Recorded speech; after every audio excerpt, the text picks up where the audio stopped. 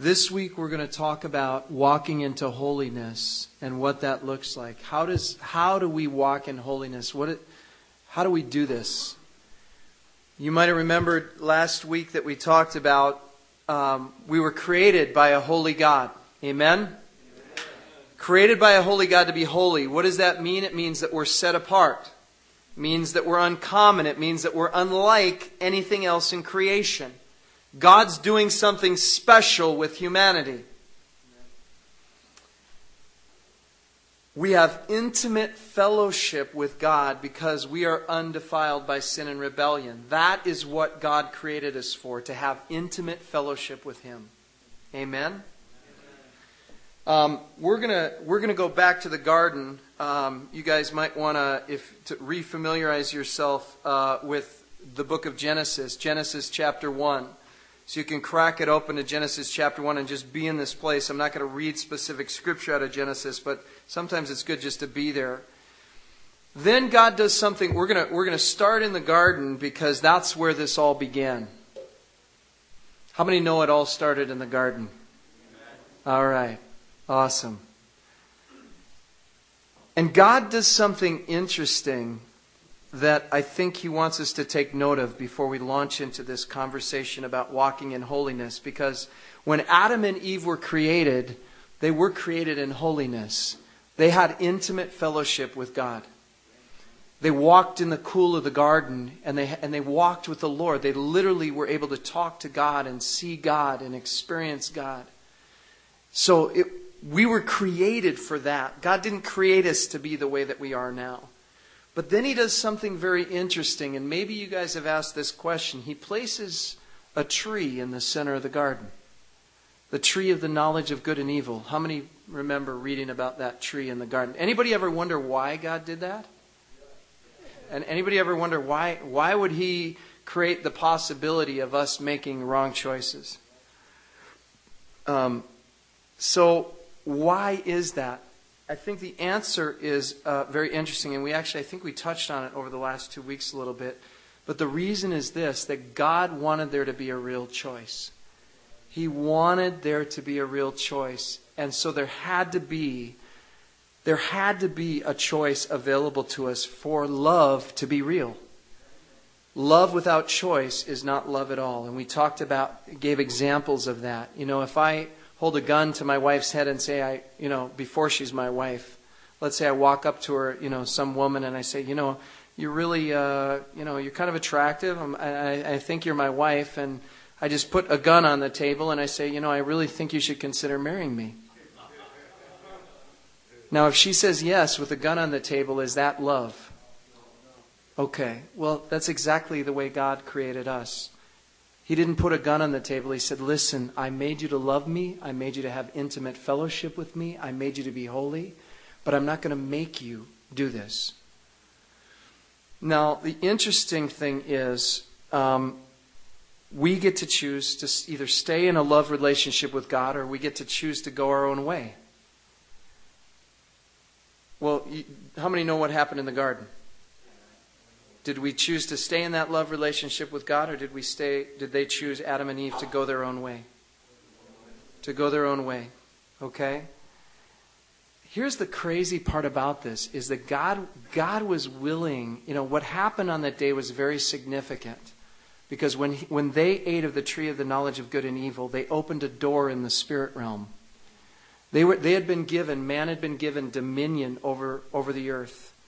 He had authority and dominion over the earth. And what happened when he said, you know what, I'm going to choose to go my own way, a doorway was opened to spiritual darkness. And on that day, death, destruction, sexual immorality, impurity, treachery, illness, disease, everything flooded into the creation on that day because of a choice. And here's the crazy thing, is God was willing to accept that as a possible outcome. He was willing to accept that might be what happens in the hopes that we would turn back to Him someday and choose Him and choose to love Him. So, let's go to Romans 1, 18 to 22. We're going to take a look at Romans. So that becomes a significant milestone. Anybody not have a Bible? Not have a Bible? Okay, we've got a few of them here. Paulie, could you grab some and just walk through and hand those out, because we're going to need the Word. We're going to go through quite a bit of Scripture here in a short amount of time. When we made that choice, we opened the door to the realm of spiritual darkness. What comes into the world at that point is death, sin, rebellion, destruction, disease, abuse, rape, murder, genocide, perversion, and terror get loosed into the world. God reveals to us in Romans 1, we're going to pick up in verse 19, that all creation is groaning right now under the weight of that spiritual darkness. In other words, because of that choice that was made and many other choices since then, with us coming into agreement with the kingdom of darkness and opening those doors, creation itself has been afflicted with consequences of our sin. And we're going to learn that that's a very important principle for us to understand. When you're given spiritual authority and responsibility over something, the choices that you make don't only affect yourself, but they affect everything that's been given to you, everything that's underneath your authority. We're going to talk about that a little bit later, okay? But what we need to see here is that the creation itself was afflicted with consequences as a result of our choices, because we had been given dominion over creation. So starting in verse 19, this is what it says in the word of the Lord. For all creation is waiting eagerly for that future day when God will reveal who His children really are. Against its will, all creation was subjected to God's curse. But with eager hope, the creation looks forward to the day when it will join God's children in glorious freedom from death and decay. For we know that all creation has been groaning as in the pains of childbirth right up to the present time. Now, there's a couple key points from this passage. We touched on one. I'm going to bring it back again. When we're given spiritual authority, it comes with spiritual responsibility. Amen? When we're given spiritual authority, it comes with spiritual responsibility. The more authority we are given, the more responsibility that we have, because they impact others. That's why God wants us to get this, particularly as men, but also as leaders that He is raising up in the body of Christ right now. How many know that if you're in this room, God has called you to be a leader? Amen. Okay? It's no accident that you're here. You are here because God wants to bring a parade of other people into the kingdom of God in your wake because of your obedience. As you follow Christ, He wants others to see the glory of God and follow you into the kingdom. Amen? Amen.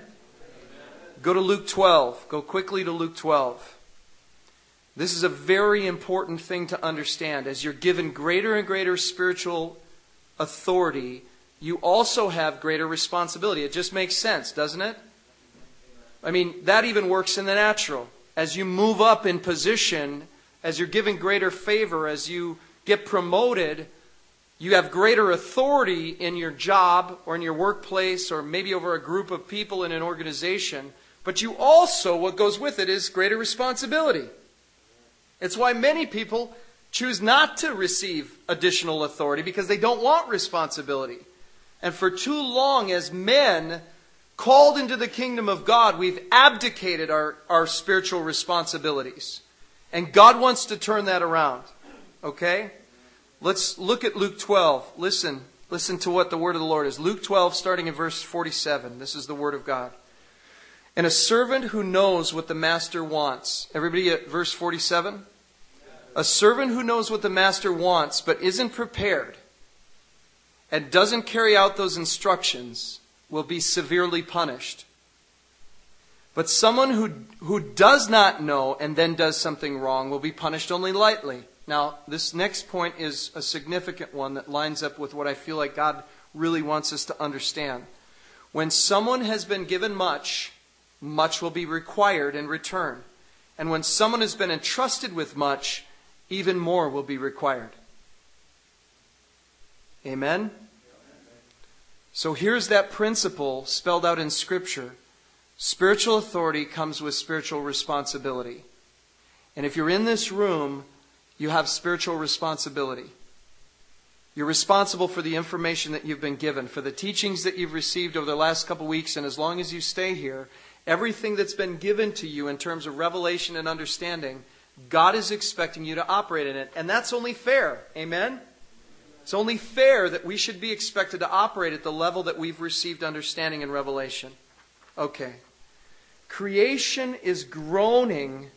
We're going to come back to creation now. Creation's groaning, waiting for God's true children to be relieved. Who are the children of God? We're going to go to, I don't know where this first scripture is. I apologize. You're going to just have to believe me that it's in the Bible, and I'll find out, give you the address later. I've just got it in my notes, but there's no scriptural reference. Listen to what it says. Who are the children of God? This is important. So basically what we have is Adam and Eve made a choice. They ate of the tree of the knowledge of good and evil. They opened a door in the spirit realm, and spiritual darkness came in, not only afflicted them and made them fallen and broken. And how many can look around the world today and see brokenness and fallenness? Anybody got a witness about the brokenness and fallenness of our world? Okay. So we're all in agreement that we are in a broken and fallen world at this time. But not only were all these people affected, creation itself is groaning, waiting for the restoration of God's true children, because they walk in holiness and they will release righteousness and they will release justice upon the earth. So who are they? Listen to this. I want to read you this scripture and you'll get the address later. It says this in the Word of God. Everyone who sins is breaking God's law, for all sin is contrary to the law of God. And you know that Jesus came to take away our sins, and there is no sin in him.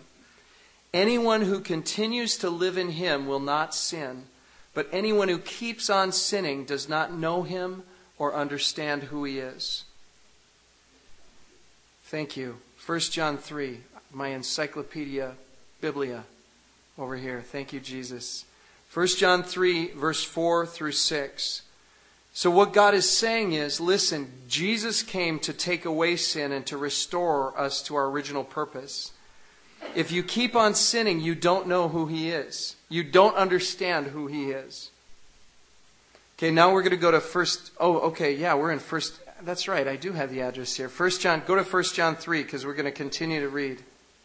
We're going to continue to read. This is important. 1 John 3, verses 4 through 10. Let's all go there.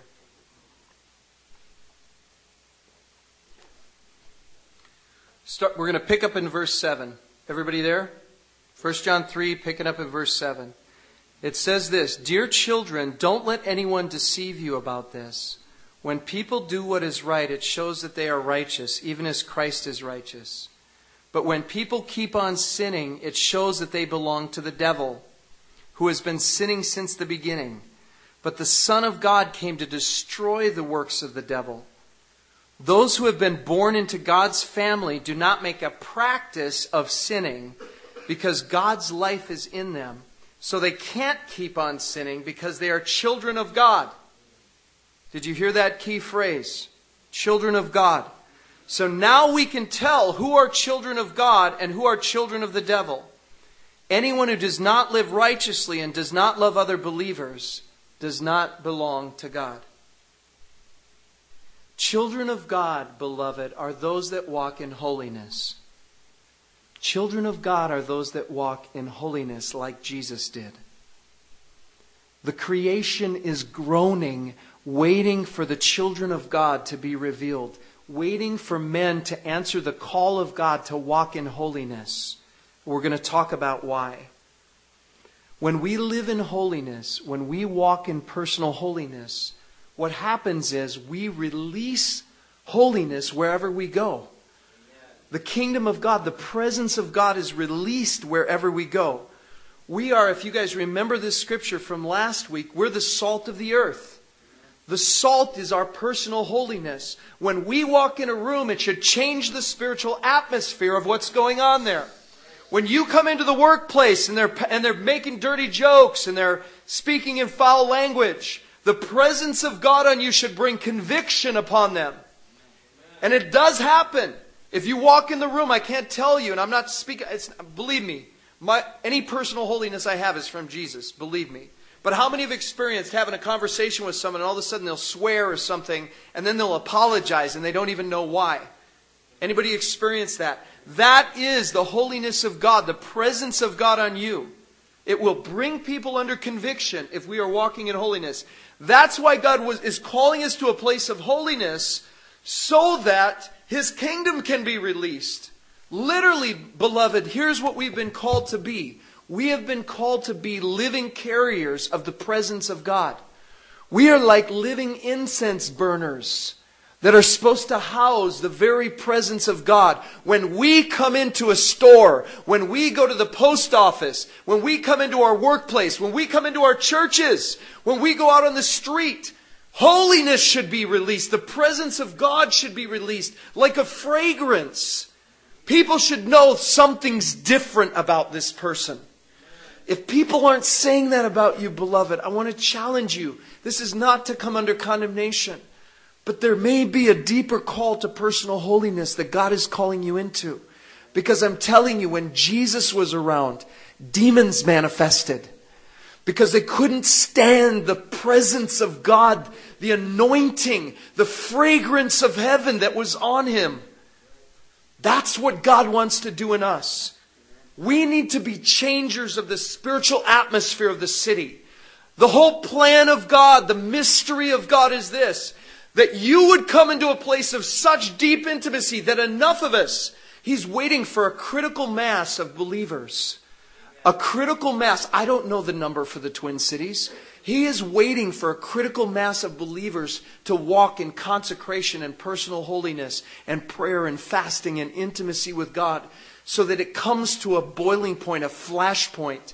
Have you ever heard of a flash point in a fire where a house begins to burn in different parts and all of a sudden the temperature gets up to a certain point and all of a sudden, boom! The whole house goes up in flames. Beloved, that is the strategy of God for the earth and the nations. That is the strategy of God for our city. Is that there will become enough burners, enough people who are burning hot enough with the holiness and the fire and the passion of God, that all of a sudden the spiritual atmosphere hits a flash point and revival and transformation break out, and the kingdom of God is released in the Twin Cities. Jesus said this, beloved: I have come to set the world on fire, and how I wish it were already burning. Who do you think the kindling is? Who do you think, what do you think the substance is that's going to be burning? How is Jesus going to set the world on fire? One heart at a time. One heart at a time. Your heart is like a coal that God wants. It's why it's so important for us as believers who are going hard after the heart of God to be around one another. How many know that a coal out by itself will eventually go out? How many know that a pile of coals ignites things? Amen?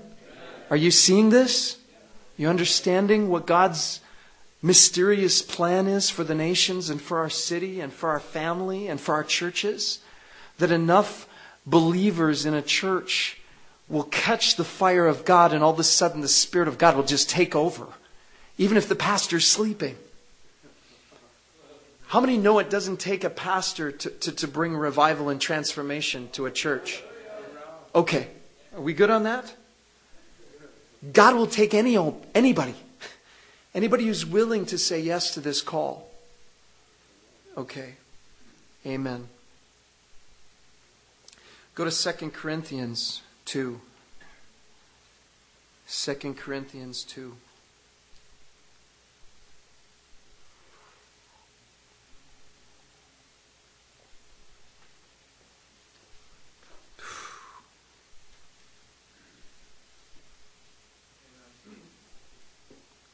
Okay, are we there?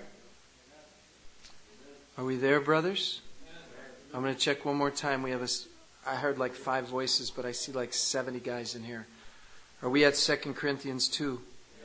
Okay, hallelujah. Let's push on. Listen to what it says in verse 14. Okay, remember the incense burner picture.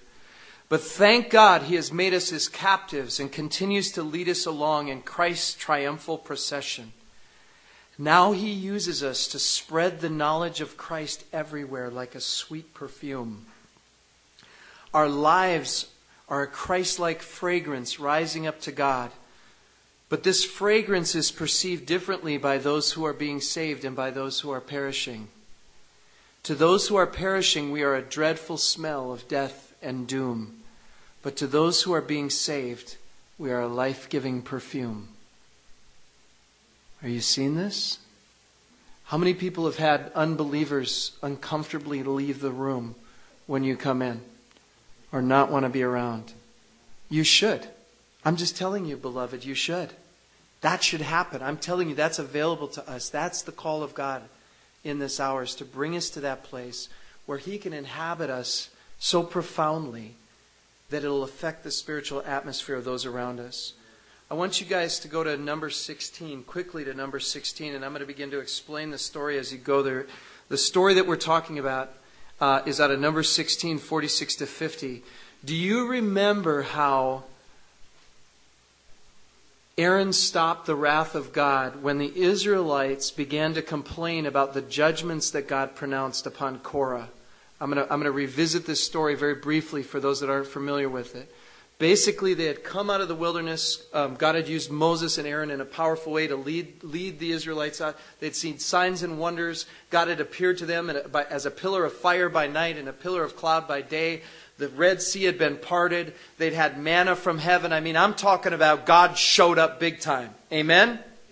Nobody questioned that God had been there and that God was leading these men that were leading them. And yet, even among the Israelites, a group of them rose up in rebellion against God's delegated leaders. And God came with radical judgment. Basically, there was a showdown at the tabernacle. Okay? I mean, Korah and his crew came, and Moses came out of the tabernacle and said basically something like this. It was something like Elijah's face-off with the prophets of Baal. You know, Moses is standing there going, listen, if we're of God and we're in righteousness, then then I pray that the ground will open up and swallow you. And if we're wrong, then the same for us. Basically, he said, whoever's right, God, you show who's right by opening up the ground. And then before the camp of Israel, the eyes of Israel, the ground opens up and swallows Korah and his family. Then the Israelites begin to complain and murmur that somehow Moses was responsible for killing these righteous men. Can you imagine? God says, get out of the way. I'm going to destroy them all. He's like, I'm over it.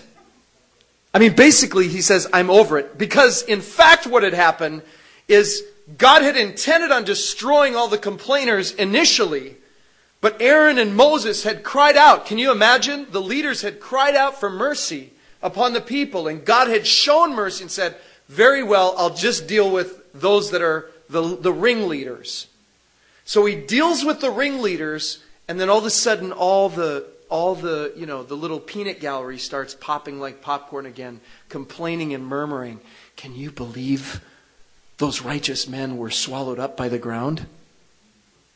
And God says, that's it, I've had it. And he releases a righteous judgment upon the nation of Israel. And then I want you to see what Moses tells Aaron to do. He says, I want you to take the incense burner, the burner that burns in the presence of the Lord, that releases holy fragrance, incense, a special incense that's been prepared. Literally, that incense burner represents the presence of God. He said, I want you to take the incense burner and run out among God's people quickly, between those that are dying and between those that are still living. And as he ran out with the incense burner, and I want us to understand what this represents. This represents, because there was no righteousness in the camp of Israel. Literally what was happening is they were bringing the presence of God in between God and his wrath upon his people. They were bringing God out before the judgments of God and his people. And as he did that, he stopped the plague. And it was a prophetic act because he knew that many generations later, God would have to come and stand between his wrath and the people who deserved his righteous judgments. And that's us. So I'm telling you something. There's something very powerful about us moving among our city and releasing the fragrance of God in our city. Releasing the fragrance of God in our families. I would propose to you that when we walk in holiness and we release the fragrance of God, we stay the righteous judgments of God upon our nation, upon our city, upon our families, if we are walking in holiness before Him. And if you don't think that's right, I'm going to bring you to another scripture. I want you to go to Genesis 18. If you don't think our walk, this is how I want to challenge you, beloved. Our walk of holiness can change the destinies of our families, of our neighborhoods, of our cities, and of our nation.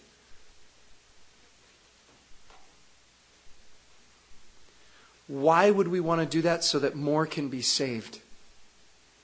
If we prolong the judgments of the Lord, the righteous judgments of the Lord, it's only so that more can be saved. Listen to this. If you don't believe me, go to Genesis 18:20 to 33. And you can peruse that passage of Scripture. I'm just going to paraphrase a dialogue that goes on. I'm going to tell you, just to refresh you about what's going on here in Genesis 18. God has already purposed in His heart. The Lord comes to Abraham and He's with two of His angels.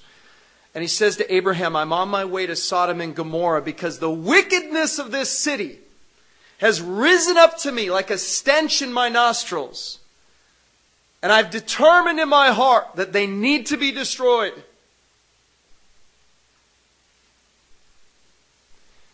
And then Abraham begins this dialogue with the Lord and he says, well, Lord, because he's struggling with the justice of God. He's a human being. How many of you have ever struggled with a passage of Scripture and gone, God,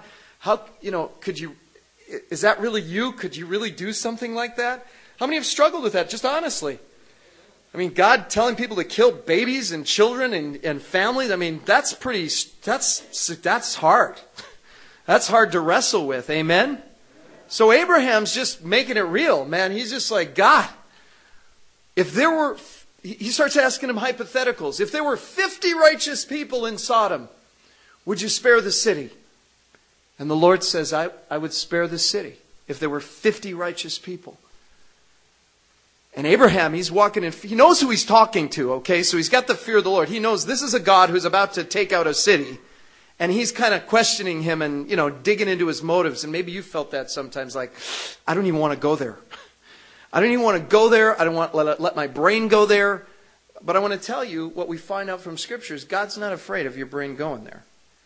Come to Him. Bring your hard problems. He'll answer you. If you want wisdom, He'll give it to you. Trust me, He's far more just and righteous than we ever will be. If our sense of justice is offended, I assure you, His sense of justice is offended. The problem is we don't see things from His perspective. That's our problem. We don't see things from a perspective of eternity. We need to realize that. So Abraham asks him again, well, Lord, if there were 30 righteous people, would you spare the city? And the Lord says, I would. For 30 righteous people, I would save the whole city. If you could show me 30 righteous people in this city, I would spare it. He says, how about, and he keeps going down and eventually gets to 10. He says, how about, Lord, I know this seems like a silly question to you, but how about 10? If there were 10 righteous people in this city, would you spare the city? And the Lord said, if there were 10, I would spare the city. And your sense is, as you listen to this dialogue, that if there were 1, He would spare the city. Now what He chose to do in this instance is I don't even know that Lot was righteous, to be honest with you. I just think it was the mercy of God. As Abraham interceded for him, the Lord spared his life. But I don't know that he was righteous. I don't know that Lot was righteous. I don't know that there was 1 in Sodom.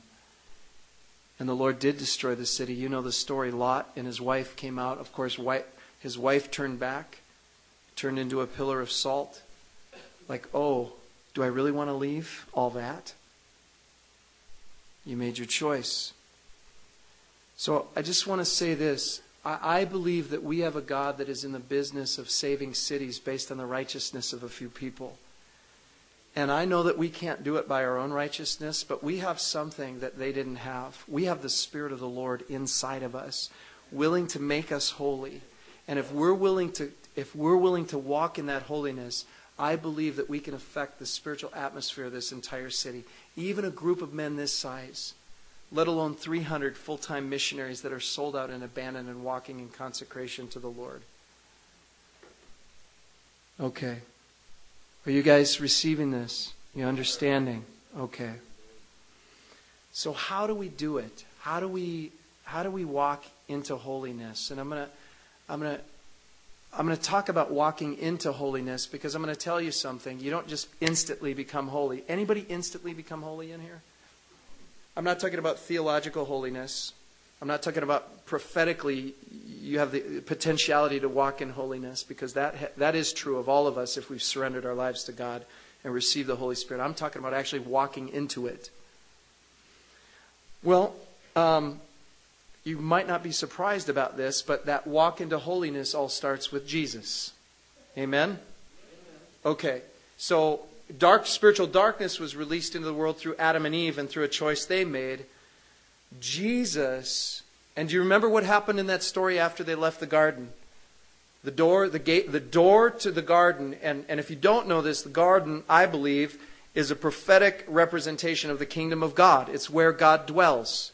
It's dwelling with God in a place where He is. It's the kingdom of God. So the doors to the kingdom of God were closed when Adam and Eve left that garden, and He stationed an angel in front of that gate with a flaming sword, basically, that passed back and forth. Essentially, what God was saying is, no readmittance.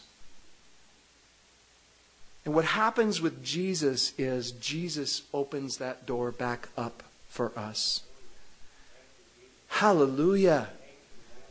All of a sudden, the door to the garden is open again. Go to Romans 5. Go to Romans 5. Jesus opens the door back into the garden, back into the presence of a holy God, back into the heart of God. We have a way to get back into the heart of God. We're going to go to Romans 5. Very quickly, go to Romans 5. All right, Romans 5, we're going to start in verse 15. Listen to this now. Remember this picture of Adam releasing darkness. The doors to the garden are closed. Jesus comes, offers Himself as a sacrifice to atone for that darkness, and the doors open again. Starting in verse 15. But there's a great difference between Adam's sin and God's gracious gift. For the sin of this one man, Adam, brought death to many. But even greater is God's wonderful grace and His gift of forgiveness to many through this other man, Jesus Christ. And the result of God's gracious gift is very different from the result of that one man's sin. For Adam's sin led to condemnation, but God's free gift leads to our being made right with God, even though we are guilty of many sins. For the sin of this one man, Adam, caused death to rule over many. But even greater is God's wonderful grace and His gift of righteousness, for all who receive it will live in triumph over sin and death through this one man, Jesus Christ. Yes, Adam's one sin brings condemnation for everyone. But Christ's one act of righteousness brings a right relationship with God and new life for everyone. Amen? Amen. Hallelujah. All right. Go to John 10. John 10. A little bit more on this idea of Jesus opening the door for us to return into the kingdom of God.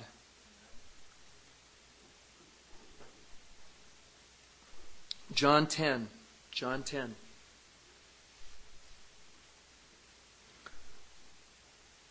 This is the word of the Lord. This is Jesus speaking under the anointing of the Holy Spirit. He says this, I tell you the truth.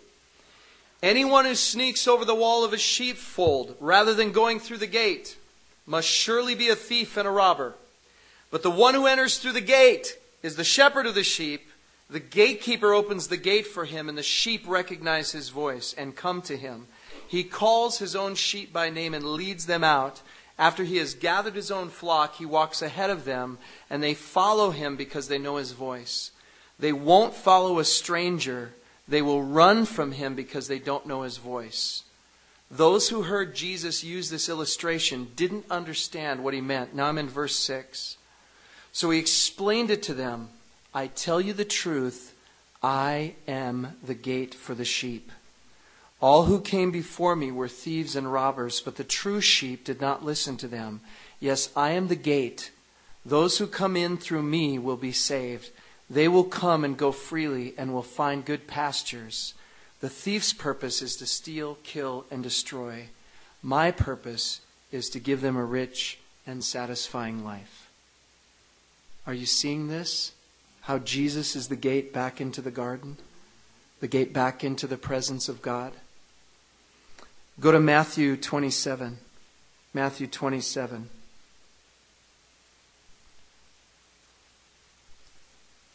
Three Gospels earlier. First Gospel after the book of Malachi. Matthew 27. We're going to look at verses 50 and 51. This is a very significant scripture. And before we even get into this, I want to just back up a little bit and unpack this for you guys. When the Jewish temple was established, they established an outer court. Okay? Actually, there was a court of the Gentiles, and then there was an outer court where only Jews could come in. And then there was the temple itself that only the priests, only the Levites could come in the temple itself. And then there was which was called the holy place. And then there was another place that was behind a veil, a very heavy veil called the most holy place. And only the high priest could go into that place, typically one time a year at the time of atonement, where he would go and offer this, and go before the Lord on behalf of the people, and represent the people on behalf of the Israelites. And they would do all kinds of sacrifices, and before he would even go in, they would cover him with blood and spray him with blood and purify him and cleanse him of any sin before he went in there. And typically what they would do is tie a rope around the high priest's leg, so that if he went in and he was not in a state of holiness or purity before the Lord and he was struck dead, they could pull him out from behind the veil because nobody else wanted to go in there. If the high priest didn't make it, okay, we'll wait till God raises up another high priest. Amen? Okay, nobody was volunteering for the next high priest job.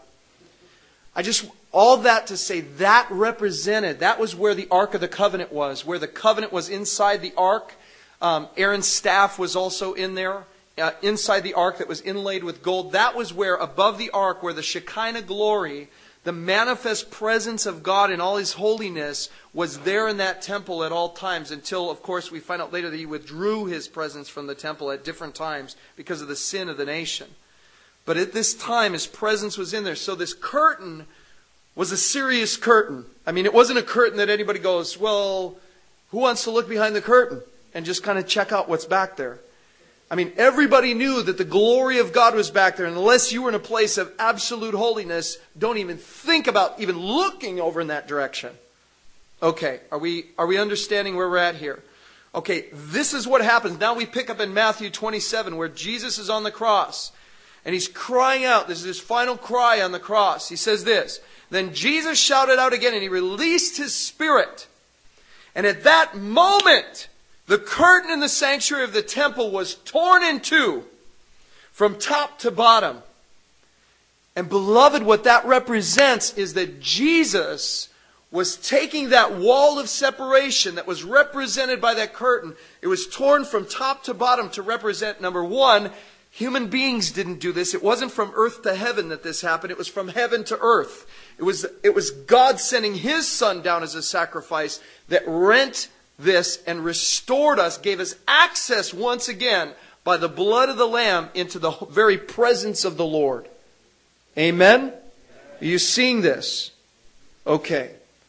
So the one man opened the door to spiritual darkness, and as a result we were cast out of the presence of God. And the gate was closed to us forever. And God in His mercy said, I am going to send my presence among my people. I'm going to come in the flesh, manifest in the flesh, become a human being, and give my life so that they can be restored into my presence through Him. Amen? Okay. Jesus' sacrifice on the cross made a way for us to return to God. Okay? If the cross made a way, if the cross represents the gate, then repentance And we're going to be talking about camping out on repentance here a little bit, because repentance is something you guys have to get it. This is central to the gospel message. Repentance represents our agreement to walk through the door and begin the journey into the kingdom of God. Okay, the door being available to us does not represent us coming into the kingdom. We have to then come into agreement with that, and that's what we do through repentance. Repentance is us coming into agreement with what God has done, Christ has done, passing through those doors and entering into the kingdom of God on our journey. Okay? We're going to unpack that a little bit more. Go to Matthew 3:2. We're going to talk about repentance and how central it is to the gospel message. Matthew 3:2. We see a man by the name of John the Baptist. He was set apart from before his birth. Remember being set apart? Remember being set apart? Remember God set this baby apart from before it was born and said, you are going to be a prophet. You are going to be a voice crying out in the wilderness. Isaiah had prophesied about John the Baptist. There will be a messenger that goes before the Messiah. There will be a messenger that comes. A voice in the wilderness that says, prepare a straight path for the Lord to travel. How many remember that being spoken of in Isaiah? And then when the Pharisees and the religious leaders came to John the Baptist and said, who are you? He quoted that verse in Isaiah and he said, I am a voice shouting out in the wilderness, prepare a straight path for the Lord to travel. That's a significant message for us to understand. John was there to prepare hearts for God to come and enter into hearts, for us to be prepared to even receive the Messiah. He was there to prepare hearts to receive the Messiah. What was his message? We find out in Matthew 3:2. What was that word from God that was designed to prepare hearts to be able to receive Christ as the Messiah? Repent! Repent of your sins and turn to God, for the kingdom of heaven is near. And God demonstrated the kind of repentance He was looking for in Matthew 3:8. Go 6 verses down. He's not talking about us saying a nice prayer in front of a bunch of people. That's not repentance. He says this in verse 8. Prove by the way you live that you have repented of your sins and turned to God.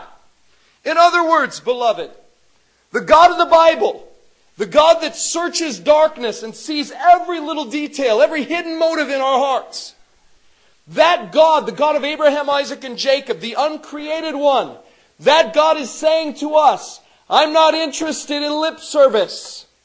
I'm not interested in the things that you say as much as those are important. But I'm interested in the deeper things, the things that are in your heart. I'm looking for how it manifests in your actions. Prayers are nice, but actions are even better. If you didn't say a prayer and you just repented in your heart and began to follow the Lord, He'd be far more impressed than a fancy prayer.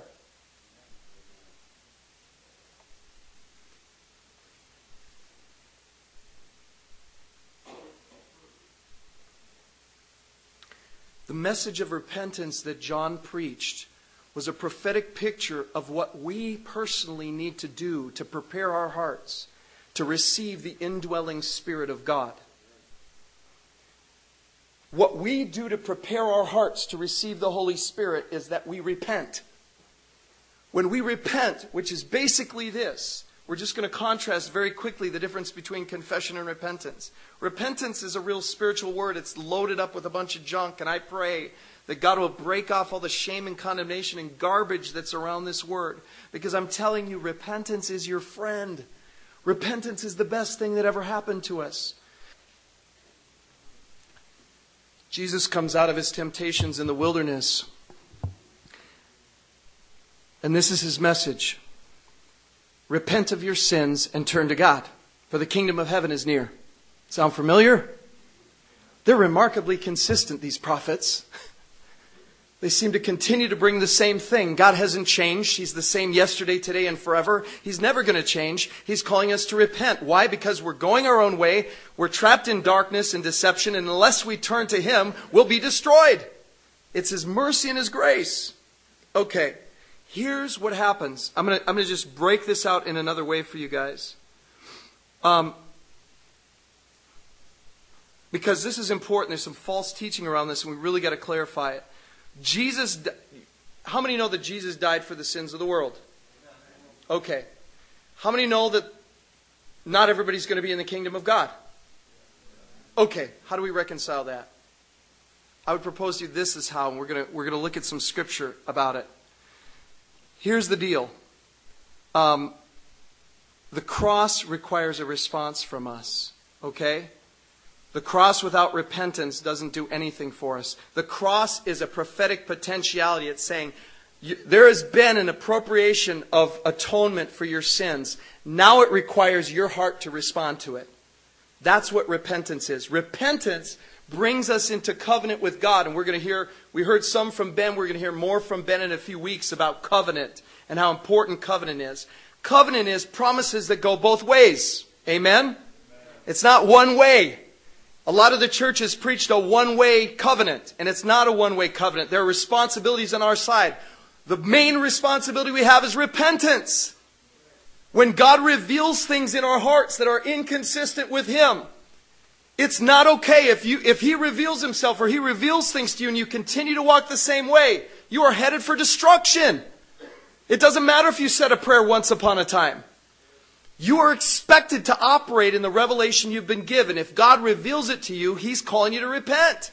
And He'll give you the power to do it if you do. He says effectively,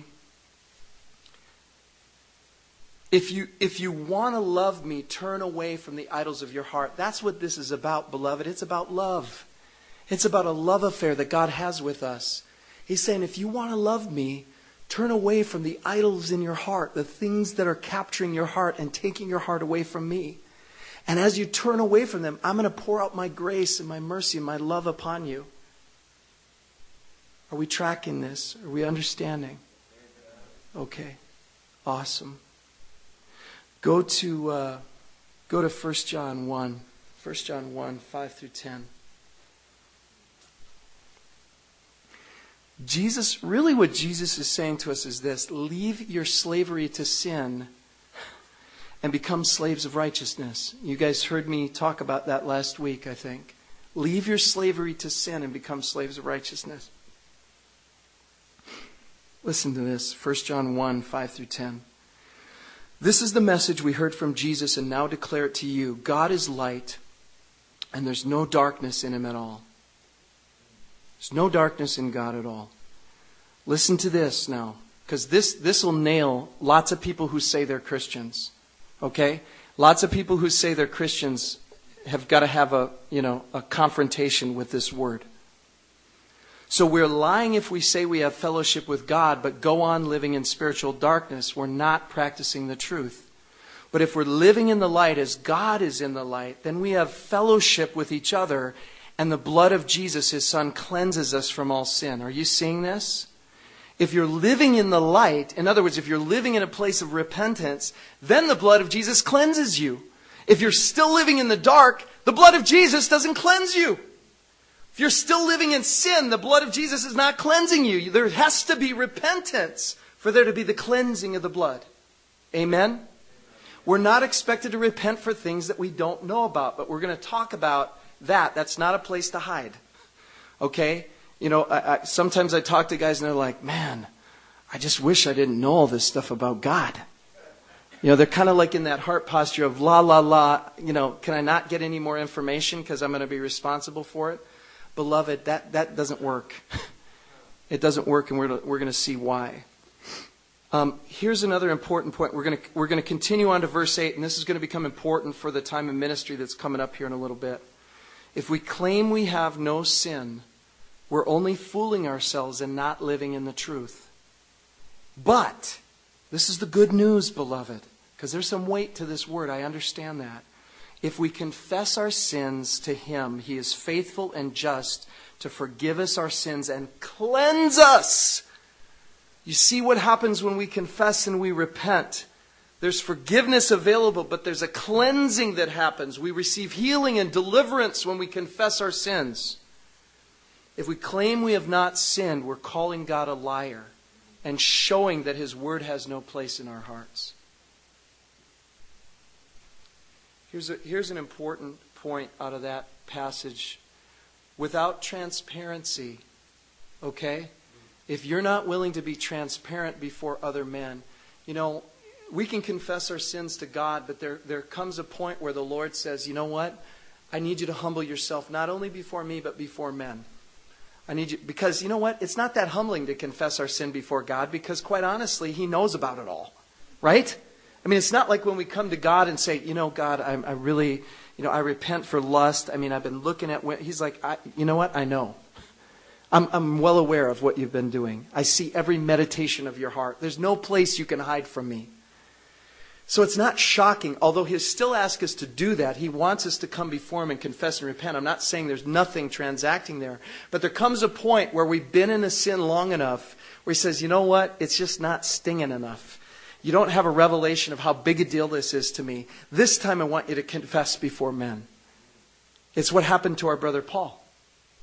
Our brother Paul, God was gripping him in such a way that he's like, you know what? For me to release my grace upon you, I want you to stand up. And I want you to repent before these men. Now, was the Lord trying to humiliate our brother? Absolutely not. Was He trying to humble him? Yeah, I think so. I think He wanted to humble him. But you know what happened when he stood up and he confessed his sin? How many in this room felt a freedom to confess your sin after he did? That opened a doorway for others to be able to enter into confession and repentance. See, the enemy wants us bound up in shame and condemnation so that we keep our sins in the dark, so that we stay in bondage. And the only way out is through confession and repentance, beloved. It's the only way out. James 5:16 says this, confess your sins to each other and pray for each other so that you may be healed. There we have a direct linkage between confessing and receiving healing. I believe that he's going to receive breakthrough in the area of purity. I believe that God is going to free him. I believe he's free from pornography if he chooses to walk in obedience to God from this point forward. I believe that brother is free because I think God provisioned the grace for him to walk out of it when he came up here and confessed his sin to all of us. Something broke in the spirit over his life when he was willing to humble himself before men. Are you seeing how this works? And when we become less, when we're willing to humble ourselves, the Spirit of the Lord becomes greater. His power works best in our weakness. How many know it's weakening to come up before other men and confess you're in sin? I'm going to have the opportunity to do it at the end of this message. Because if you think God's not dealing with me, you're kidding yourself.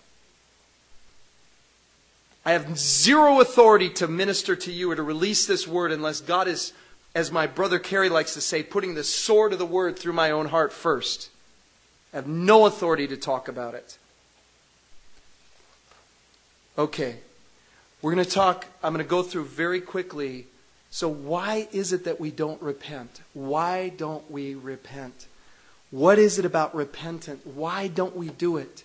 If this is the way to freedom, if this is the way to enter the kingdom of God, why don't we do it? The first reason is this. The first reason is false teaching.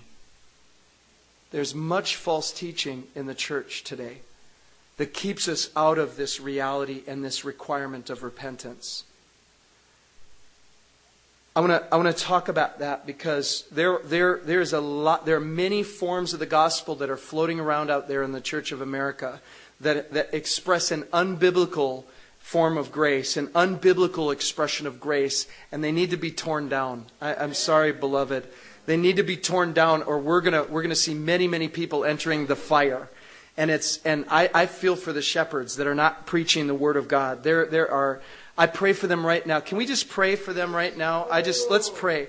Father, we ask in Jesus' name that you would grant revelation and repentance, that you would bring revelation to your pastors. Father, your messengers, Lord, you say in your word they are held to a higher standard. Oh God, would you meet them in the night hours and make your word come alive to them? I pray that there would be pastors that even receive this message, Father, that they wouldn't take offense at your word, but instead would humble themselves before your word, not before men, but before God. They would acknowledge their wrongdoing, Father. They would turn from their wrongdoing and they would preach the word of God. They would preach the word of God that saves and transforms in Jesus' name. Release your love upon their lives, Lord, in your mercy. In Jesus' name. I'm not going to cover all of the ones. I'm not going to cover all of them. But there are false gospels, and they've left many with a false assurance of salvation. This is very dangerous. These gospels are very popular because they don't require anything of us. It doesn't require anything of us, so lots of people tend to cling to them. The scriptures warn about that. They say in the last days, many will have itching ears that hear what they want to hear. They'll find pastors, and often people will leave churches to find pastors that will preach gospels that don't require them to do anything. I'm telling you, beloved, that's a very dangerous thing that is going on in the end times. So I feel like the Lord wants to release these to you so that you understand the significance and the importance of understanding the difference between the real gospel and these counterfeits.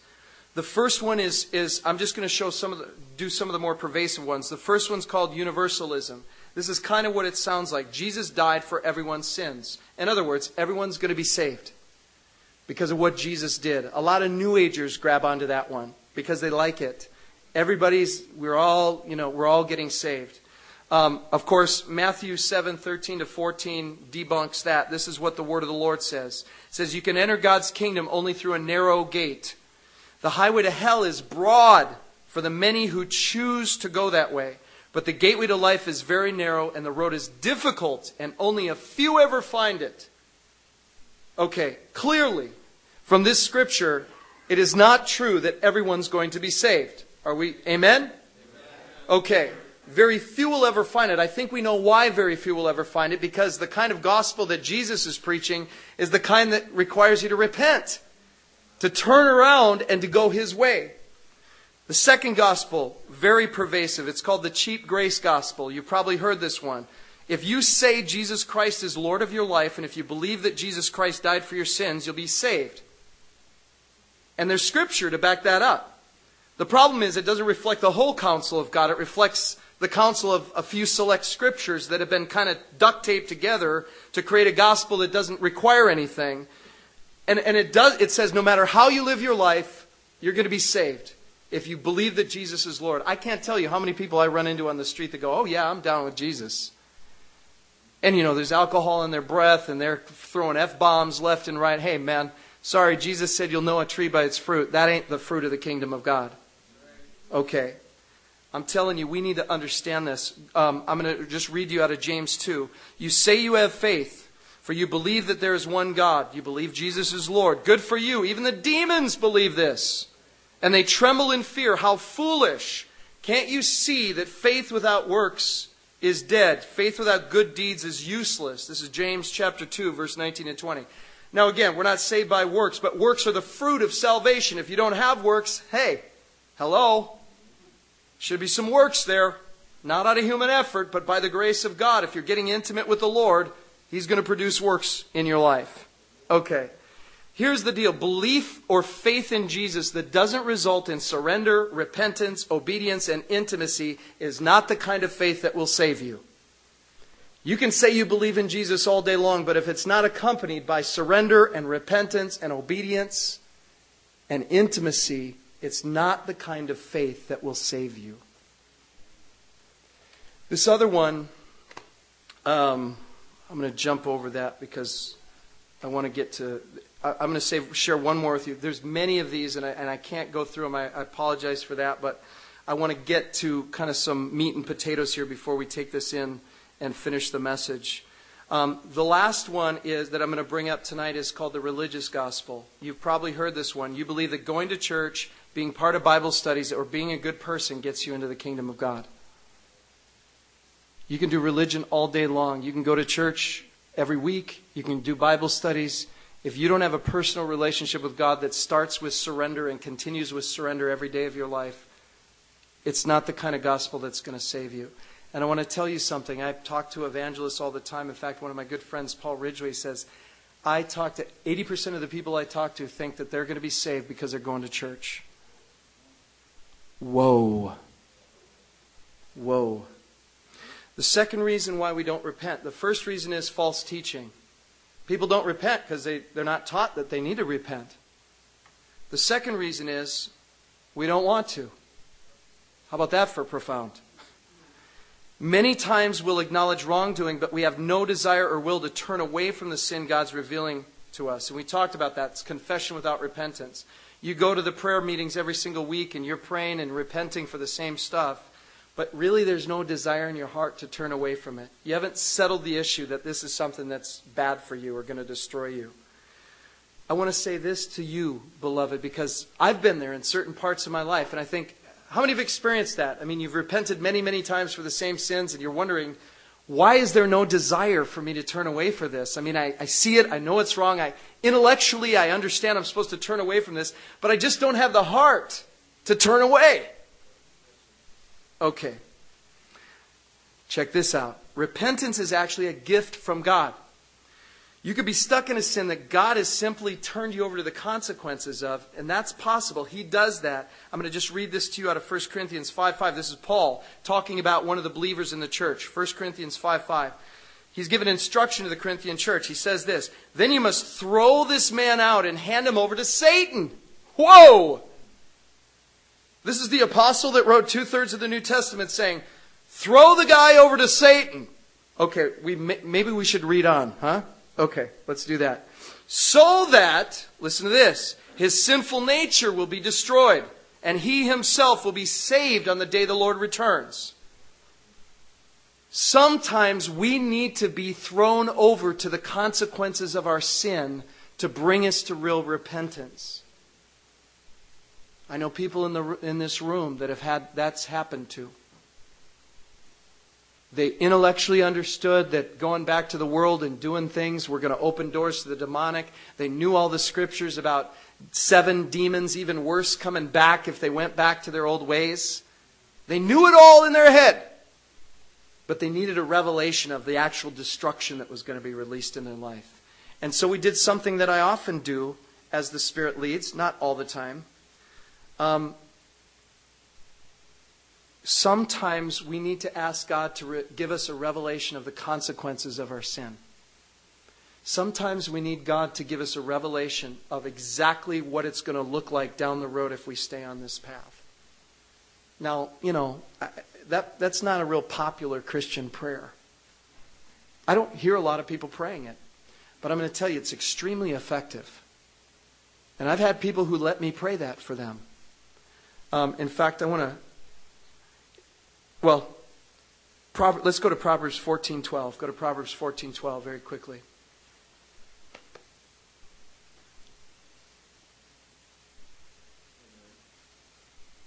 Okay. Here's what it says. There's a path before each person that seems right, but it ends in death. There's a path before each person that seems right, but it ends in death. When we've asked God to reveal the consequences of sin, He's been really accommodating. Why? Because He wants to turn us away from our sin. I'm going to tell you a couple quick stories. There was one man that was in pornography. We've had a couple people share about pornography issues.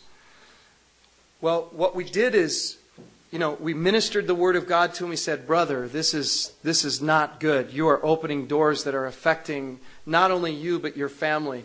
He said, I just don't know about that. And that's what he kept saying. I just don't know about that. What had happened to this man? He had rationalized his sin. He did not have a revelation of the consequences of his sin. So we asked Jesus, we just said, would you be open to us asking God to reveal to you what the consequences of your sin are? He said, no problem. So we prayed and we asked the Holy Spirit to come and just show him what was going to happen. And what God showed him was his wife having 3 miscarriages that year. And he began to weep. And the Spirit of God began to break his heart. Because all of a sudden his pornography wasn't his friend anymore. His pornography had killed 3 of his children. That's what some of us need. Some of us need a revelation of the consequences of our sin. There was another brother that was kind of messing around. The enemy was tempting him about getting back into drugs. And he was tempted and he wasn't sure. And he was like, and we were actually ministering to another guy and we prayed that prayer. But the guy that was ministering, as we were praying that prayer, the Lord revealed to him what the consequence would be if he continued to use drugs. And what God showed him was him picking up his son and throwing his son off of a cliff.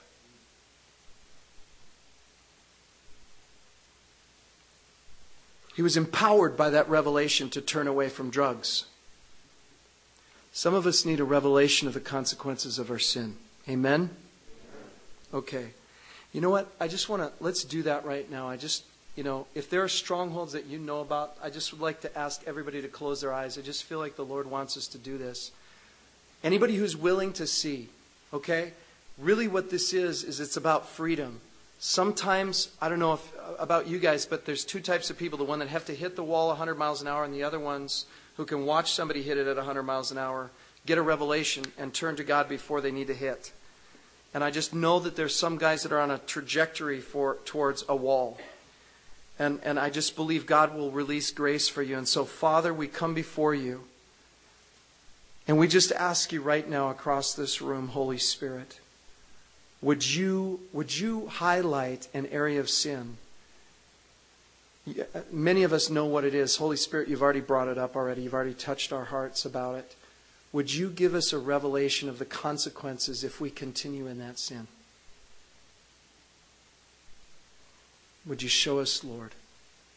Show us where it's going to end up. Show us where it's going to go. For those that need to see it. If others are able to turn by your grace without it, so be it, Lord. But those that need that, I just ask that you would provision that right now.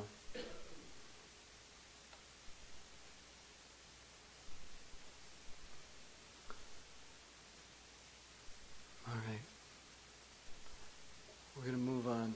The Lord may give it to you later tonight. He may have given it to you already. He may give it to you later. There's some other things that I feel like He wants us to understand. The second reason, so we've had a couple now. The first reason we don't repent is that from false teaching. Second reason is we don't want to. Third, we lack revelation of the consequences of our sin. The fourth is we're blinded to sin in our lives. We're blinded to sin in our lives. I want to give you guys a real clear example of this. How many have been in a fight with someone and walked away, and the only thing spinning through your mind is how messed up the other person is? How whacked out they are, how off track they are. Anybody ever experienced that? You get in a fight with somebody and you walk away and the only thing running through your mind is, man, they're just messed up. That's an example of something that we all have. It's a natural self-defense mechanism that causes us to, generally speaking, blame most of our problems on other people. Okay?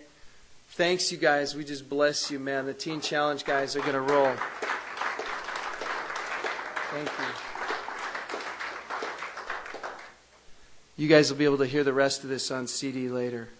Yeah. Bless you guys. Okay. Go to Matthew 7. Matthew 7.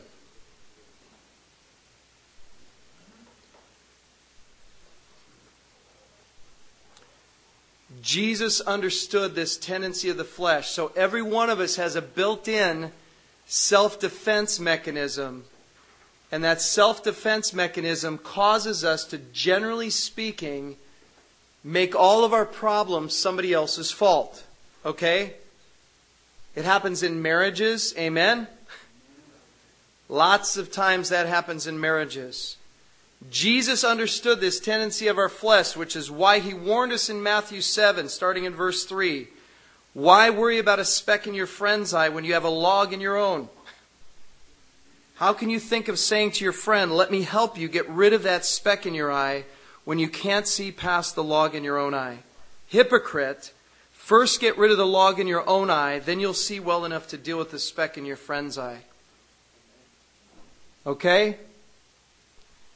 Jeremiah 17:9. Go to Jeremiah 17:9. I know I'm whipping you guys through this. Believe me, there's going to be a PDF with these notes up online.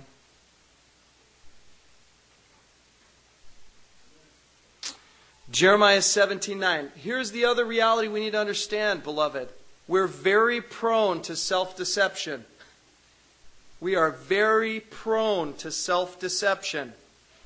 Jeremiah 17:9 says it this way, the human heart is the most deceitful of all things and desperately wicked. Who really knows how bad it is? But I, the Lord, search all hearts and examine secret motives. I give all people their due rewards according to what their actions deserve. Okay? Are we seeing this?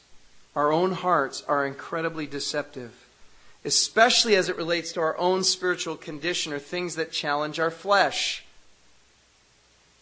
We're not going to go into, actually, yeah, we are. We're going to go to Revelation, the book of Revelation. Book of Revelation, chapter 3, I believe. We are very blind, especially to our own spiritual condition. We're going to read out of Revelation 3, starting in verse 15. This is Jesus speaking to the church. I know all the things you do, that you are neither hot nor cold. I wish that you were one or the other. But since you're like lukewarm water, neither hot nor cold, I'll spit you out of my mouth. Here's the key verse that I want us to hone in on. You say, I'm rich. I have everything I want. I don't need a thing. And you don't realize that you're wretched and miserable and poor and blind and naked. The Lord is basically saying, listen, you think you're okay, but you're not okay. In this area of evaluating your own spiritual condition, you're not very strong. This is an area of weakness for all of us. For all of us. Then he says at the end of verse 22, this is a very important scripture also. Anyone with ears to hear must listen to the Spirit and understand what he's saying to the churches. That's a very important scripture. And we'll talk about why in just a moment. Because the bottom line is that ears to hear thing is very important. Because if we're honest with ourselves, another reason we don't repent is that we don't want to hear. We don't want to hear. We don't want to hear what's wrong with us. We don't want to hear where there's brokenness. We don't want to hear where we've got judgments against our brothers. We really don't want to hear it. There are parts of our heart, if we're honest with ourselves, parts of every one of our hearts that just don't want to hear it. Now, that's what Jesus is referring to when he says ears to hear. Basically what Jesus is saying to us is, do you want to know the truth? Are you willing to hear are you willing to see what I see? Are you willing to hear what I have to say? Even if it means challenging some of your most precious idols. Okay. I want to just talk, now, the problem with that is, the consequence of that when we don't want to hear, even in secret places in our heart, is that we don't hear and we experience consequences of not hearing. The consequence is we don't hear God. Because he doesn't say, you get to just hear the things you want to hear and all the encouragements and everything else. And the truth is, you got to kind of take the whole enchilada. You know, it's kind of an all or nothing thing. If you want to hear God's voice, you got to hear it all. Even when he brings discipline and correction. And I see that quite a bit. I see a lot of Christians that like to hear about blessings and great prophecies spoken over them. But they don't want to be corrected by God. They don't want to be disciplined by the Lord. There are certain areas, and I just want to highlight these to you, and you guys were really close to winding this up. But there's certain areas that we really don't hear very well, and I want you guys to be aware of these. Number one, sex. When it comes to the opposite sex, we don't hear very well. We hear what we want to hear. When it comes to, the other thing we have trouble hearing is when it comes to money. When it comes to money or our finances or provision, we don't hear very well. Basically, things that impact our flesh or our comfort level are things that we don't hear very well. Also things related to self-promotion. Most of the time I see people who are walking in carnal Christianity believing that they should be promoted spiritually before a leader identifies them as being promoted. Typically because they're listening to their flesh or listening to the enemy, not listening to the Spirit of the Lord. It's difficult to hear when it has to do with your own self-promotion. Okay? So when we're in those situations, God is saying to us, He's challenging us to bring advisors around us in those areas of our lives. People that we're in real relationship with that can help us hear. Because we have blind spots. Amen? There's areas we don't hear very well, and we need to have others who are filled with the Spirit. I'm talking about trusted advisors. Don't go running around telling everybody the secret things that are going in your heart, or you're going to get blasted. You're going to get slimed on. But ask God, who are those people that you put in my life that you want me to hear about, particularly connected to these issues that I know I have challenges hearing? Okay? Here's the other thing. Here's the danger. Here's the danger of not wanting to hear. Go to Hebrews 3. Hebrews 3.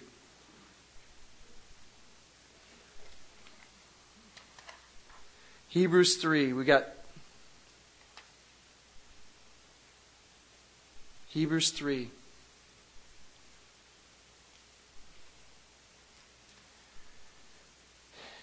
I want to say this to you guys because this is a real consequence of resisting hearing the Lord. When we resist hearing the Lord, what happens is our hearts get hardened in that area. If our hearts get hardened, it means they get resistant to hearing the Lord in that area. And so God will come and speak to you a few times, and after He speaks to you a few times and you kind of push Him off, your heart gets hardened, and then He continues to try and speak to you, but your heart is so hardened you cannot hear Him. And so you will go and you'll experience the consequences of that. And we're going to pick up in Hebrews 3:7 to listen to this. Here's the problem of not hearing Him. Let's take it to its logical conclusion. Here's the problem. If we can't hear God, we can't obey Him. And if we can't obey Him, we'll never enter the kingdom. So this is a serious issue. We do not want to be resisting the Spirit of God. And that's why the Scriptures warn us in Hebrews 3, starting in verse 7. That is why the Holy Spirit says, today when you hear His voice, don't harden your hearts. As Israel did when they rebelled, when they tested me in the wilderness. There your ancestors tested and tried my patience, even though they saw my miracles for 40 years.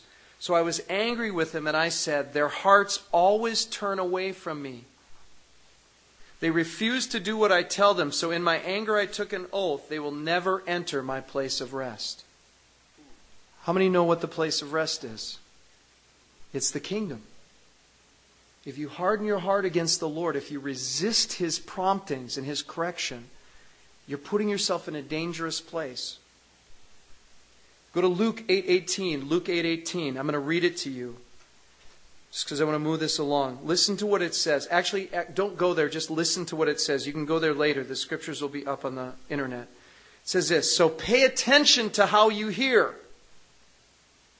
To those who listen to my teaching, more understanding will be given. But for those who are not listening, even what they think they understand will be taken away from them. Are you guys understanding the significance of putting ourselves in a place where we can hear God and desire to hear Him even when it's correction? Amen? Okay. Here's the deal, beloved. We need to change our heart posture if we really want to hear God. Go to Psalm 139. This is our last scripture of the night. Psalm 139. This is the heart of the whole matter. Psalm 139. Psalm 139.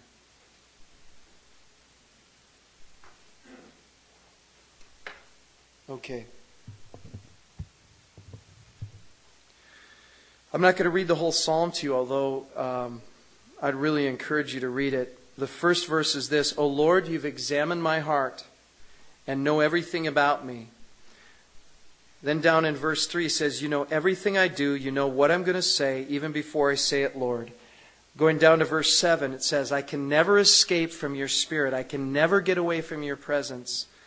Verse 11, I could ask darkness to hide me and the light around me to become night, but even in darkness I cannot hide from you. Down in verse 16, you saw me before I was born. Every day of my life was recorded in your book. Every moment was laid out before a single day had passed. And this is everything right here. I want you guys to listen. If you listen to nothing else, listen to this, because this is the heart posture that we have got to be in order to move in the things of God. He says in verse 23, he says, search me, O God, and know my heart. Test me and know my anxious thoughts. Point out anything in me that offends you, and lead me along the path of everlasting life. Beloved, God is looking for men after His own heart. He's looking for men who are willing to fight even to hear what He's telling us, even fast to hear the word of the Lord. I want to tell you something. Fasting is one of the most powerful ways to bring up things that are in your heart, that are in secret places that you cannot discern. When you begin to fast, your flesh begins to surface, and the things that are hidden in your heart begin to come forward. And I've had more revelation about things that have been buried in my heart that God has exposed through fasting than pretty much any other discipline. So if you haven't entered that lifestyle, I really want to encourage you to do that.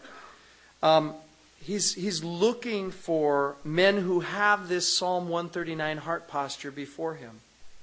Okay? I want to share a quick vision with you guys. God showed me this vision one time. He showed me people walking into the throne room of God. Literally, what happens when we become born again is that we begin a journey into the throne of God. If we continue to follow the Lord, we get closer to Him every single day. That's the whole idea, is that step by step, as we obey, as we respond to the things He shows us, we get closer and closer to Him. We experience greater intimacy. The other thing that happens, though, as you get closer and closer to God, is that His glory and His holiness intensify. And things that a month ago or a year ago were okay, as you get closer to the Lord, He begins to expose those things in your heart, and it's not okay anymore. And every single one of us has to get to a place where we're going to decide to either continue into greater intimacy and go closer to the throne, which is ultimately where we're all going, or to stop. And He showed me a bunch of people hitting a place where something was pricked in their heart, where something was exposed, and saying, you know what, I'm okay right here. This is far enough with the Lord. I'll just stay right here. I'm close to God. I'm going to be saved. I've got my salvation. I'm just going to stay right here. I'm comfortable. The only problem with that kind of thinking, beloved, is that the gravitational pull of the world and the darkness that's coming is so great that if you stand still and you refuse to continue to get more and more intimate with God, it will pull you out of the presence of the Lord. The pull of sin and temptation and the gravitational pull of the world in this present age, there are only two directions that we can go, beloved. Either we're walking into greater intimacy with God, into eternity, or we're drifting away. I'm going to tell you, there's so many that think they're not drifting away, but they're drifting away. And before you know it, all of a sudden you look to your left and your right, and you haven't heard God say one thing to you in a year, 2 years, 5 years. It's dangerous. We really need to ask God, and I'm praying that God is just giving you, opening your heart to this idea for eyes to see and ears to hear. I'm praying that God will give you the desire to just hear the truth about where you're at. And as He brings stuff up, actually, I'm going to ask Paulie, would you hand out paper right now? Paul, is he here, or Blaine? Anybody who doesn't have paper, just raise your hand, because we're going to go into just a time of prayer here, just before the Lord. I'm going to ask Ben to come back up. We're going to do a song and just let God speak to our hearts about this message. Do a very short time of just listening to God. And as you hear the Lord bring things up, I just want to encourage you, please don't harden your heart against these things.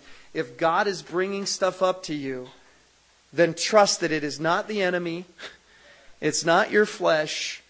You are in a consecrated place. God knows what we're talking about tonight. If He brings specific things up to you, then write them down. Write them down immediately. Don't put them off. If He's bringing it up now, it's for a reason, okay? We need to ask Him for a heart that's willing to go here where He wants to take us. And I'm going to be praying over you guys, but before I pray over you guys,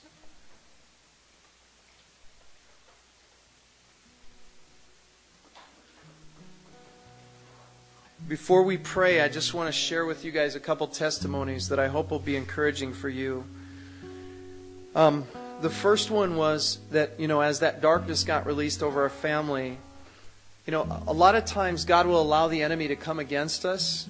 Maybe that's shocking to you. But the reason why is because He wants to expose areas where we're vulnerable to the enemy. There's a lot of Christians that are crying out in spiritual warfare and saying, oh, the enemy's all over me. But they're not asking the question, well, why does he have the rights to be all over me? I just want to tell you something. There's not very many Christians who are suffering for righteousness' sake right now. Very few are suffering for right. There are some, and as you press into the things of God, God may honor you by taking you into that place. Most of our suffering is because we've opened doors or windows to the enemy, and God wants to reveal them. And sometimes He does that by bringing an attack upon us, allowing an attack to happen. He doesn't bring it, but He allows it to happen to bring us to our knees and say, God, what's going on? But most Christians are not praying and asking for understanding about why the things are happening to us that are happening to us. Because we don't want to hear that it has to do with something we might be doing. But we got to change our whole thinking on that, because God's really trying to protect us when He's revealing those things. He's trying to bring us to a place of higher consecration so that He can use us and send us into places of darkness and not be worried that we're going to get taken out when we go and we do street ministry at Sex World. Beloved, that's where we're going. We're going onto the streets of Minneapolis, and there's tremendous darkness. So He is purposed in His heart to make sure that all the cracks in our armor and all the open doors and windows get closed. We can't even do that without His Spirit. But I'm going to tell you a couple of them that happened to me, because I got in a horrible fight with my wife, and she was just, literally, my wife was like breaking down, like just distraught. On Friday night, I had a dinner with Michael. I had to cancel all my appointments. I knew something was wrong. And when I went before the Lord, He began to show me some ways I was interacting with my wife that were just, they were not of Him. And they're ways I've interacted with my wife before. But all of a sudden, it was like there was more light on it, and I knew something was wrong. So I went before the Lord. I said, God, my flesh wants to tell me that this is all my wife. The enemy wants to tell me that this is all about my wife, and she's got issues. And you know what they are, Lord, because I've shown them to you. I've listed them out before. We've gone over her issues before. So I don't need to tell you again. But God, would you do something about her? Don't get me wrong. I tried that. But I got no peace. Because God wasn't interested in my wife. God was interested in me. And I want to challenge you in this way. Blaine challenged me. I ended up confessing to him too.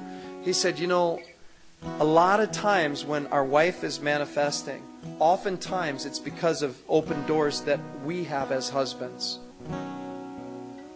Rude awakening. I'm going to tell you something. The majority of the time, often, let me say this, often, the issue is we've opened a door and we've released darkness upon our own wives and our own children. And when they manifest back at us, it's God's way of saying, hey, your wife is like a canary in the coal mine. When something's going wrong with her, it means you need to come before me and find out what's going on with you. Our wives being messed up is often an indication that we ain't right with God, and we've opened a door, we've opened a window, and then they start manifesting. We go, see God, look, they're manifesting. And God's going, hey, take that finger and just turn it around and ask me to speak into your heart. I'm more than willing to tell you what the issues are, how the enemy has been able to infiltrate your house because you're the covering. Okay. I'm not saying it's that way all the time. I'm just saying many times it's often a hard issue in the husband. So the Lord showed me this, that I was operating with an entitlement to honor, that I was operating in pride, that I was operating in harshness, that I was operating in anger, that I was operating in rage, impatience. He showed me adultery and lust of the eyes. And I want to tell you something about those last two. He had me confess all those to my wife before my wife and him. I want to tell you something. The bar is going way up on this sexual purity issue, beloved. We're not talking about just playing movies in your head. I mean, we're talking about God wants to bring us to a place where we're covenanted with our eyes. He's on us, man. I mean, if you're willing to submit to this, He'll be all over you. which is good. It's good. It's awesome, because guess what? When you submit to it, you get intimacy with Him. You're going to hear from Him more. You're going to hear His voice. You're going to do the works of the kingdom. The blessing of submitting to this lifestyle is your life is going to account for much in the coming age. Be a slave of righteousness instead of a slave of sin. But we need to understand, beloved, that our choice to choose one life or another impacts a lot of people. It's way bigger than just us. You know, I want to share one more with you today. I got a word when I was in Uganda about getting off of sugar. I'm just telling you guys, God's getting really serious with me about this stuff. Okay?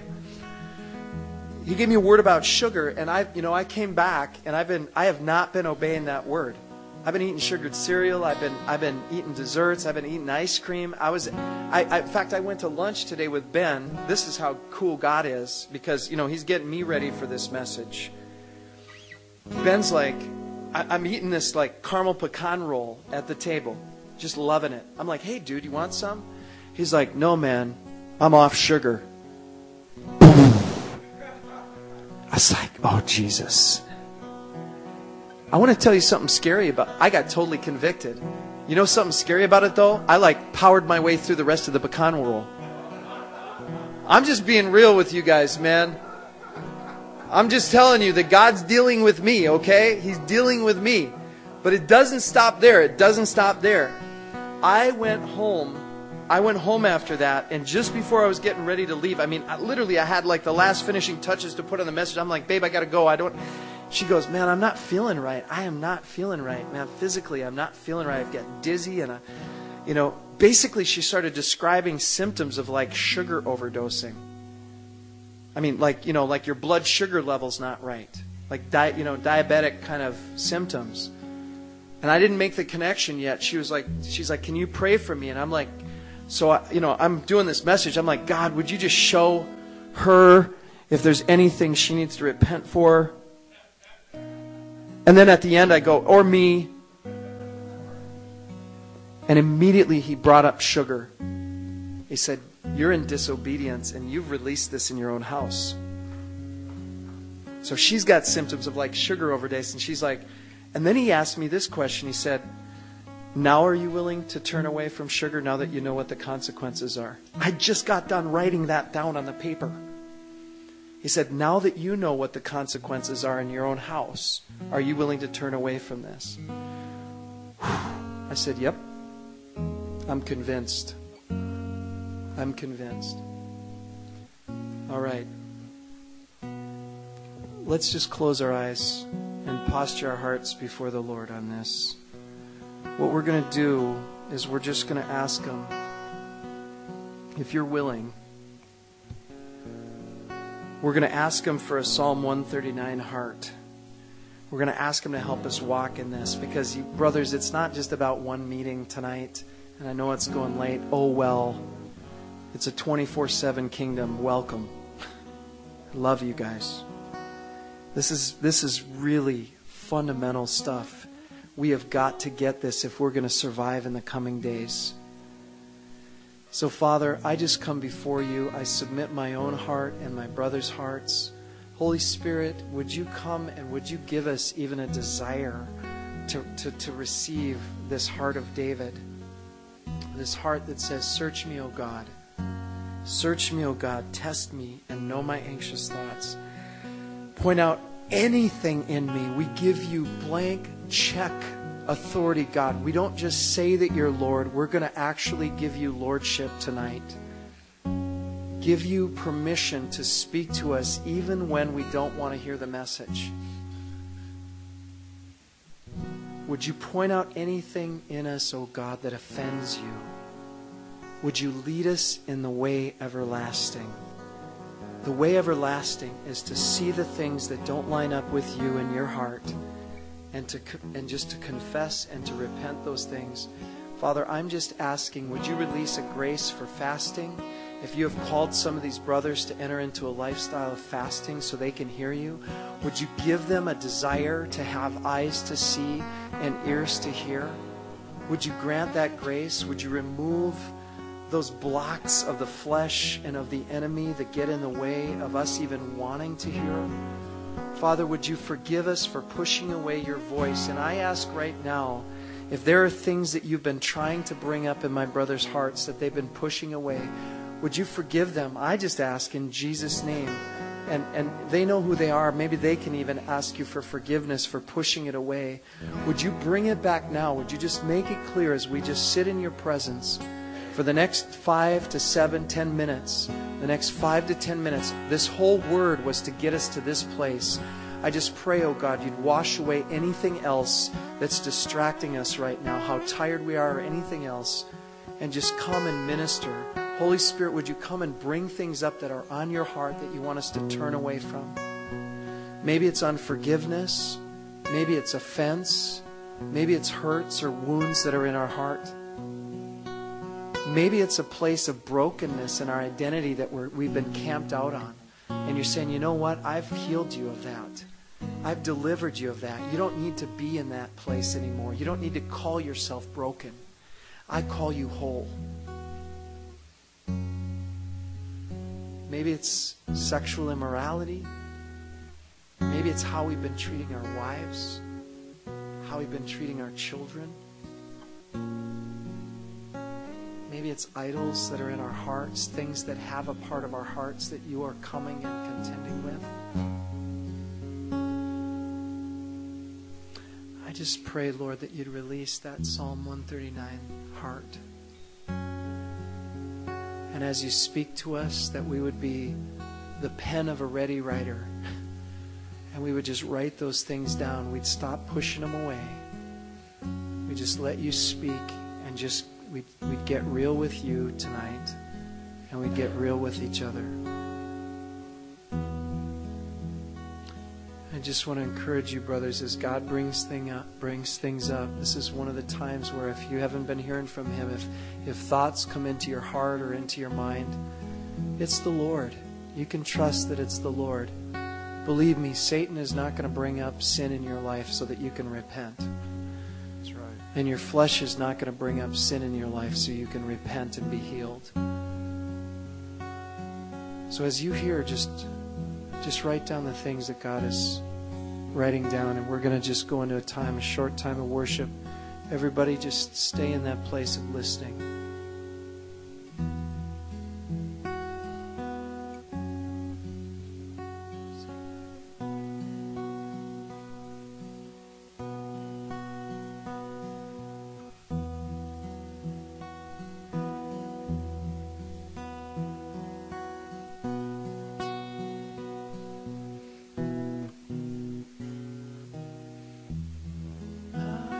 To see, ears to hear.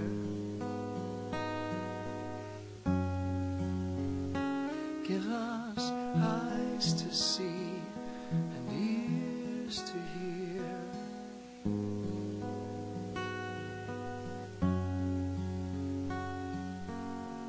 Eyes to see and ears to hear.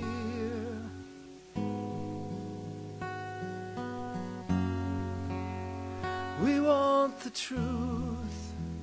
We want your light. We want your healing. Oh God, we want the truth. We want your light. We want your healing.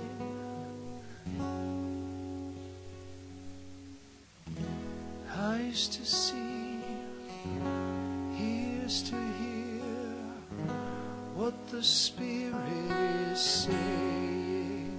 Give us eyes to see and ears to hear what the Spirit is saying. Give us eyes to see, ears to hear what the Spirit is saying.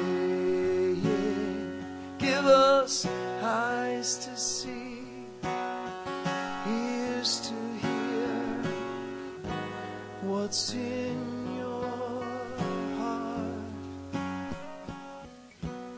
We want the truth. your healing. Come,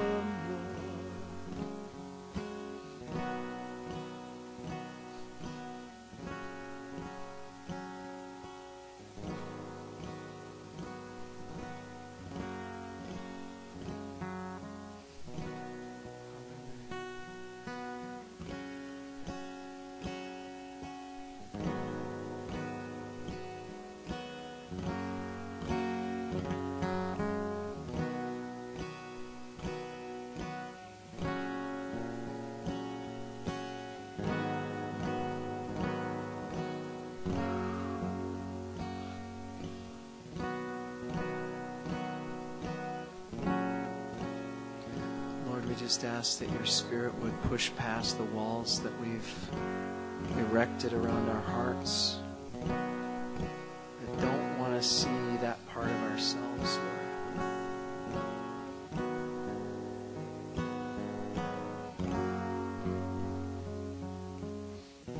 Give us grace. Grace to know this is about your love for us, God. It's about your mercy.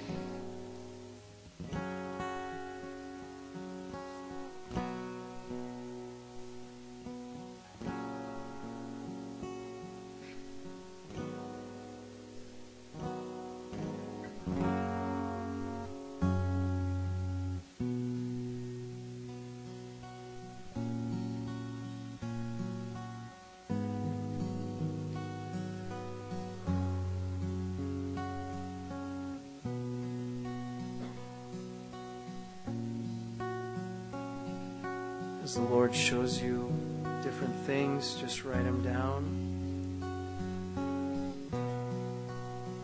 We're going to have a little more time here, but as you feel like the Lord's given you the main things that are on His heart, that He's showing you, remember what He says in the Word. If we say we're without sin, we're calling God a liar. So all of us have work to do, believe me. It's not like, anybody's arrived. But we really want to be open to God being able to bring correction in our lives and to show us things. And so as you feel like God may be finishing up with you and you have one or two things, or maybe you have more than that, and you see others are finishing as well, then I just want to release you to get together with one or two other brothers. And the whole idea behind this is that we confess and we repent before our brothers and ask them to pray for us. That's how we're going to get free. If we keep the things in our hearts and we don't bring them before the Lord and before others, then there's no way for God to move in that. So if you're seeing stuff, if God's bringing stuff up in your heart, maybe it's stuff from a long time ago and you didn't even remember it. You're like, wow, God. He remembers, He sees it. Maybe it's something you need healing for. It doesn't necessarily have to be something that you did as sin. But as you've got a few things and you see others, you can go ahead and connect with them and then just begin to pray for one another. Ben will keep playing here for about another 5 minutes or so, and then just begin sharing with each other and praying for one another. We need Jesus.